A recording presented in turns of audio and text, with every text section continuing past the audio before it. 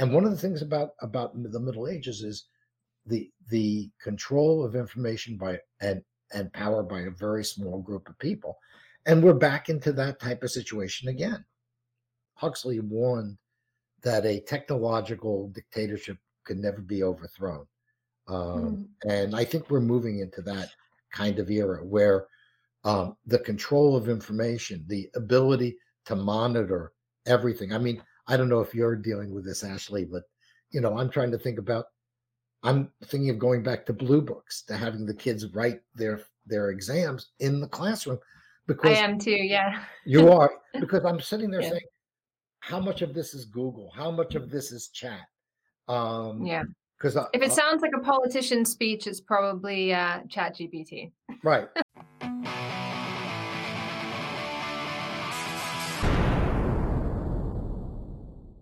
So just to give you some insight into what got me interested in this, in your book. Well, I read your book actually, I think when it first came out. I saw some actually some YouTube videos where you were talking about it, and I thought, oh, I have to read this because in my own research, I study sort of, cultural forms, and I try to dig down to get at sort of if they reflect or are telling some kind of story about deeper changes in society, something Right. like that. And I noticed I kept saying, that's medieval, that's feudal, that's and the way that people were being treated, cancel culture reminded me of like medieval carnival, Yes. medieval forms of punishment. A few years ago, I wrote about how troubled TV host Caroline Flack, accused of assaulting her partner, tragically took her own life. This was after online bullying and apparently successful calls to have her removed from her television gigs had, she felt, effectively ended her career. Unlike other examples that typically spring to mind, the calls to cancel Flack were less about what she had said than something she'd allegedly done. But it wasn't enough for the state to investigate, and if found guilty, for her to face criminal consequences. Before all this, she had to be made an example of. Flack's arrest had to be a teachable moment, not just for her, but for all of us, as though the masses would see her hosting Love Island and suddenly feel a bit punchy. At the time, I remarked that the treatment of Flack had been medieval. We seem to be regressing to pre-modern ideas of what it means to be human. A lack of belief in the human ability to handle freedoms leads to this disappearing of bad influences. The public acquires a childlike quality. We cannot be exposed to even a hint of wrongdoing, or we will enact it in our own lives. Why has medieval execution become the model for power today? Because we have lost the liberal subject that partially did these old ways of meting out justice in. And it got me wondering, maybe this is reflecting some deeper change in society. So when I saw your book, I thought, I'm not the only one who's noticed this. So could you tell me a little bit about how you came to writing that book? Was it a similar kind of experience? Well, it was really in part, following what was happening, particularly here in California, where I live, where there was an enormous concentration of wealth and power. At the same time, we have the highest poverty rate of any state in the country, highest level of illiteracy. That, in other words, society, and the reason I think California is important is California is kind of the cutting edge of Western society and has been for quite a long time.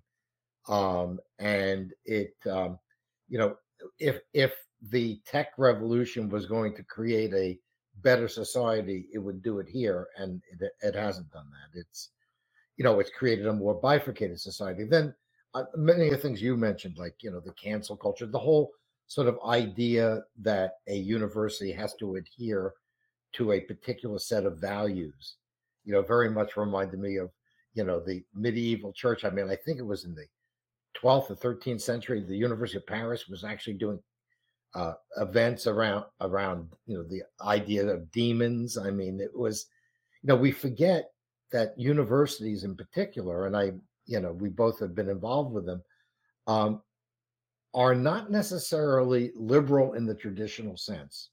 Um, they went through a period where liberalism was the prevailing ideology, and could have everything from conservatives to Marxists, coexisting basically in the same place. But what we see now is something much more akin to universities um, in the Soviet Union, China, um, and even Nazi Germany, where you have to back a certain point of view. And if you look at the when I was doing research on the book, I was just astounded that in many departments, particularly in things like sociology, you're talking about people on the left being 30 to 1 over people who are moderate or conservative. You have a unanimity of mind that did not exist even when I went to Berkeley in the early 70s. We had, conservatives didn't feel persecuted. They may have felt out of place. They may have felt they were certainly not the majority.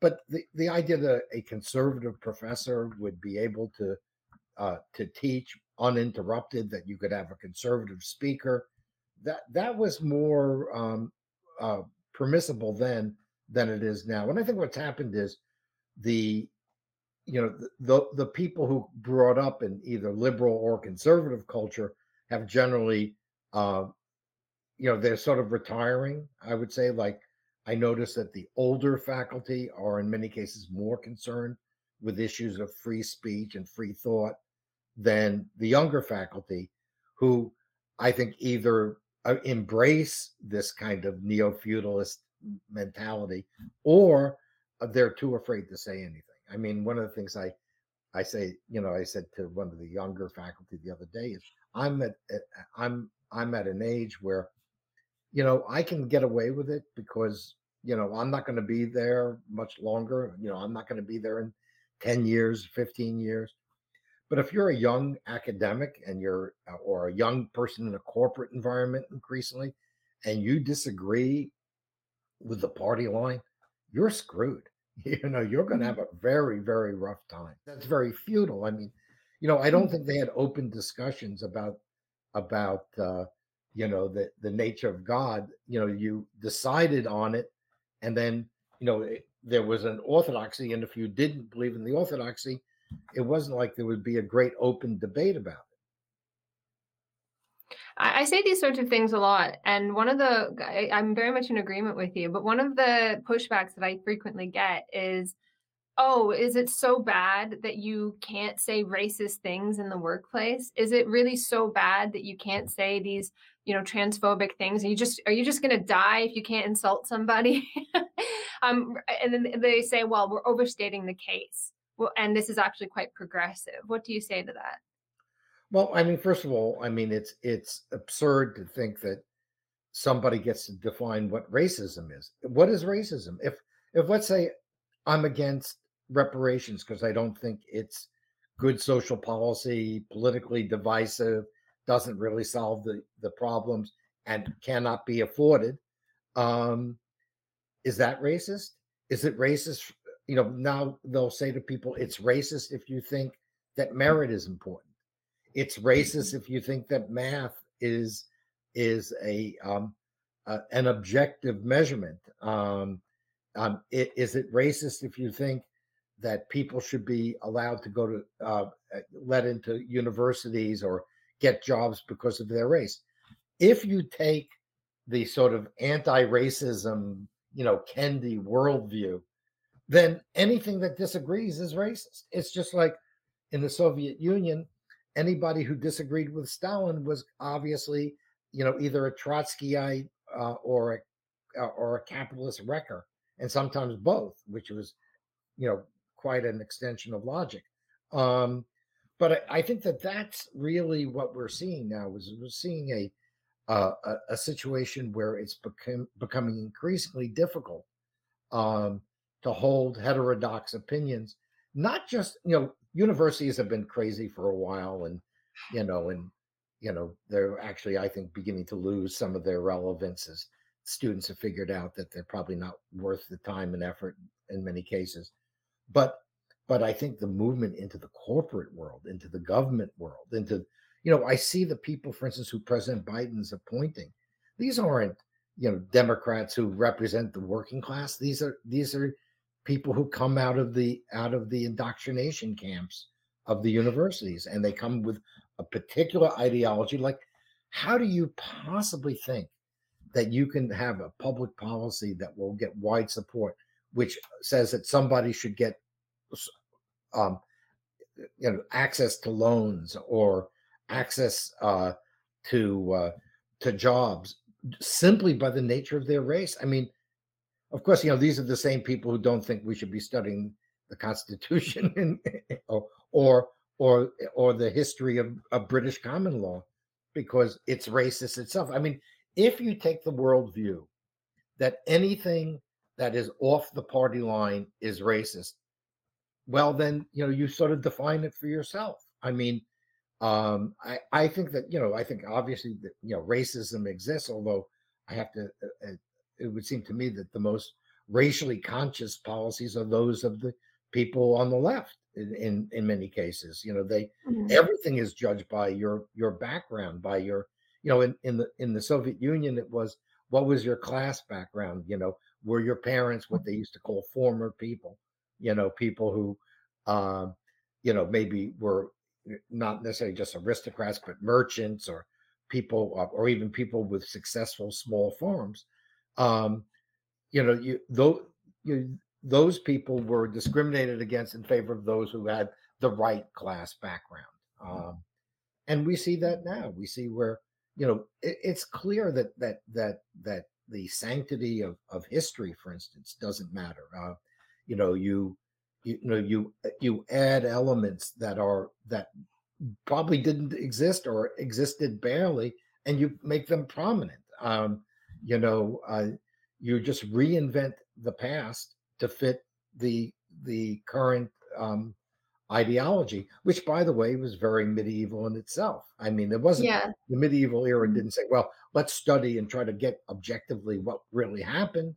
No, it's how did it fit into the the theology of the church. And that's what we have now. Now, it's not as well organized as the church. Well, I would also argue in many ways it's less erudite than the church. Hmm. It's interesting that this idea of or appearance of progressiveness can often mask a backslide. So, I have personal experience of this sort of thing. Being an Indigenous person, I look really white. It's kind of embarrassing to say that, but my dad is Ojibwe, and it's like racism does exist, and Sure. I've seen it throughout my whole life because I look white, so people will say stuff about Indigenous people all the time. They don't know that they're insulting my family, and like nothing makes me angrier. And also, my husband is like, he's got an accent and he's a bit dark skinned, and so we've had like, you know. A few racist incidents. So it does exist, and there's nothing that makes you angrier than that. I can't even explain it. It's like this awful, visceral hatred for people who are like this. And so I get the impulse to kind of really want to show these people, and to stick it to them and to get the upper hand. But on the other hand, a lot of these discourses mask the fact that they themselves are racist. So, like, I'll give you the example of Indigenous people. Again, I wrote a paper about this a few years ago, but a lot of the stuff that they say about Indigenous people is just recycling colonialism and colonial tropes through a modern discourse of trauma and care. So when Indigenous people were being colonized, they were like, "Oh, you can't take care of your children because the Indigenous woman is not a good mother. She can't raise good Christian children, or she can't raise good liberal citizens. So that's why we have to take the children away from you, and they have to be raised by the state, and then they'll be assimilated, and so on." And now they're saying, "Oh, you still can't take care of your children, but it's because of the bad colonial state. They damaged you, and we're so sorry. You're traumatized. Now come bang your drum for us, and oh, let's get a photo op of Trudeau shedding a tear and so on." And I'm pointing this out, like, this is racist. You're still saying the same things, but it draws you in, right? Because it's so flattering. They'll talk all about how your culture was so beautiful and it's been destroyed, and your culture was the essence of who you are. So you're nothing now. It's like, excuse me. The present importance of colonial history and policies is positioned as the loss of parenting skills, reproducing the traumatic effects of the initial colonial disruption on each generation. Although not all Indigenous people experienced, for instance, residential schools or child welfare removals, there's a tendency to posit these experiences as general. For example, as one Public Health Policy Institute writes, discriminatory child welfare policies, shattering intergenerational effects of the residential school system, and the broader impact of colonization all compromise the ability of contemporary Aboriginal women to live out their foundational role as mothers.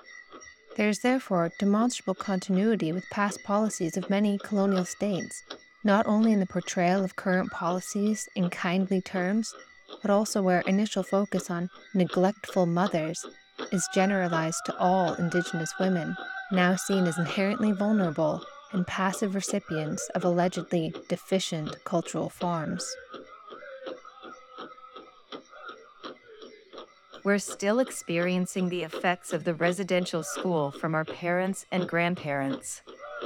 We're all damaged, and we'll pass it on to our children, so it will never end.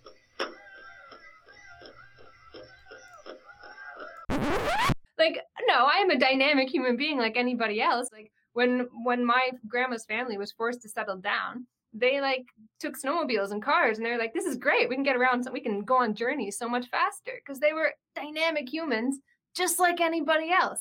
And now I'm being invited to put myself in this little box and to say everything that was important about me was in the past Well, and it's I gone think now. also, That's racist. well, and I just think that the best thing is try to understand things as they actually were. So, for instance, I've read quite a bit on Native American culture. I actually uh, been up in North Dakota, where which one of the funny things is they had the the logo for North Dakota State was the Fighting Sioux, and the Sioux I knew said we're proud. We were they were a very aggressive warrior race who picked on the other the other Native Americans, particularly like the Mandan. Um, but the reality is that the whether it's the Mexican culture or the African culture or the indigenous culture, these were people who were aggressive, and they also you know and they weren't like the sort of woke guardians of the planet. They were doing things that made sense to them, and they were Mhm. human beings like everyone else. It's just like sometimes I wrote an article recently for Unheard about Jewish criminals and the whole and the Jewish establishment would like everyone to believe that we were victims or geniuses. Those are our choices. And the fact is that there were a lot of Jewish criminals because, like every immigrant group who came in, didn't have everything wired for them. A certain element went and were involved in organized crime. So the what I think is missing is three dimensionality. If you want to make a nice little medieval parallel, you look at medieval art, and it's very two dimensional. I mean, it really doesn't have the depth and the perception and the sort of various um, different ways that human beings look.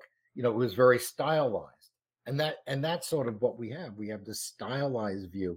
Native Americans are matriarchal protectors of the planet. Or I had one student, a lovely kid, and I gave her a very good grade. She was very smart, but she gave a lecture on um, on feminism and women's rights and things like that, and she was ranting and raving about how Western capitalist culture had done this and that. And I said, I just want to know, have you ever been to East Asia? Have you ever been to Japan? I mean, the idea that these other cultures were somehow much more friendly to women's rights. Well, that may have been the case in some places. Women had maybe different roles, but the cultures in the developing world are have a pretty strong tendency towards male domination. Okay, that's a byproduct of lots of different hunter gatherer societies and the need to protect yourself and all that. But the reality is we are so much better off, and it's so much more beautiful to see the world as it is and as it was, as opposed to what we imagine it should be and imagine what it was. And Mm. this idea that there is no sort of uh, priority on the notion of learning about things as they actually were. Not, you don't, change. You don't change reality by making Cleopatra an African. When my background's in classical history, Cleopatra was clearly, at least partially, if not wholly, Greek. Now that didn't mean she spoke Egyptian, she spoke Hebrew, she spoke Greek. Um, but the reality of just constantly changing everything to fit an ideology is very, very dangerous and very characteristic of what National Socialism did, what Chinese communism did, what Russian communism did, and what was the prevailing idea in the Middle Ages. Until the Renaissance, you couldn't really make the case that some of the classical theories and classical science was more advanced. You couldn't say it because that would be considered to be a negative about the prevailing feudal culture. And the problem we have today is we sort of lost the moorings of rationality, about debate, about nuance. I always stress to the students in particular, I say, history is about nuance. It's about, was somebody good or somebody bad? Well, maybe they were good in some areas and they were bad in others. In many cases, they reflected the worldview of 1860. So in 1860, Abraham Lincoln's views on race were extremely advanced compared to his opponents. But would Kennedy approve of what Abraham Lincoln said? Probably not. So I think that's a big part of it. And then once you start stripping away the idea of merit and the idea of fair competition, and of open thought, then you move into a kind of a feudal space, and that's really where we are. And it's reflected in the economic world as well. I mean, you have fewer and fewer opportunities for the middle class to buy a house, start a business, move up. We've almost completely moved away from that. And now the real question is, how do we deal with, with the masses whose lives are going to get worse? Which, by the way, the Bank of England just issued a report saying British people should get used to being poor. Yeah. I mean, I know. And there's almost like this veiled kind of like, well, you've had it too good for too long anyway. So, but on the point about Cleopatra, it's interesting because the desperate need for Cleopatra to look Black is actually a denial of the fact that the Greek and Egyptian civilization belongs to Africans as much as it belongs to anybody else, because we're all humans. Like what do my ancestors have to do with ancient Greece? Like they had nothing to do with it, right? Why does ancient Greece belong to me, or sorry, Egypt belong to me any more than it belongs to someone whose skin is darker? It makes no sense. My ancestors were like Celtic and Ojibwe, and why do I share in that heritage more than someone from Africa? It's this denial of a kind of universalism that's hidden in this, which is also ironically a rehashing of older racist ideas and a kind of undermining of that universal impulse of the Enlightenment that I thought eventually would come to fruition, where we would recognize a kind of universal humanity. And it seems to me we're going backward a little bit in that regard as well.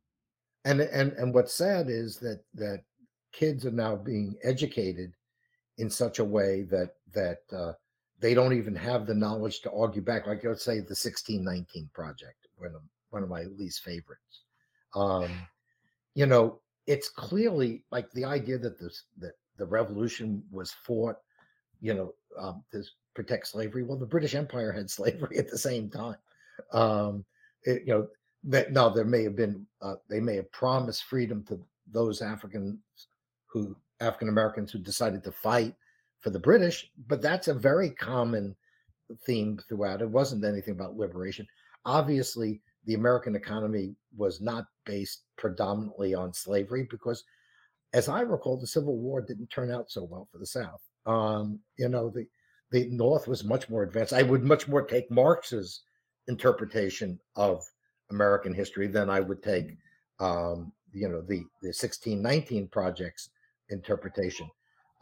this idea of in that there is a that we are, what our identity is and what we say our identity is just, it's so limiting, and in some ways it becomes just completely absurd. Obviously, the most absurd example these days is on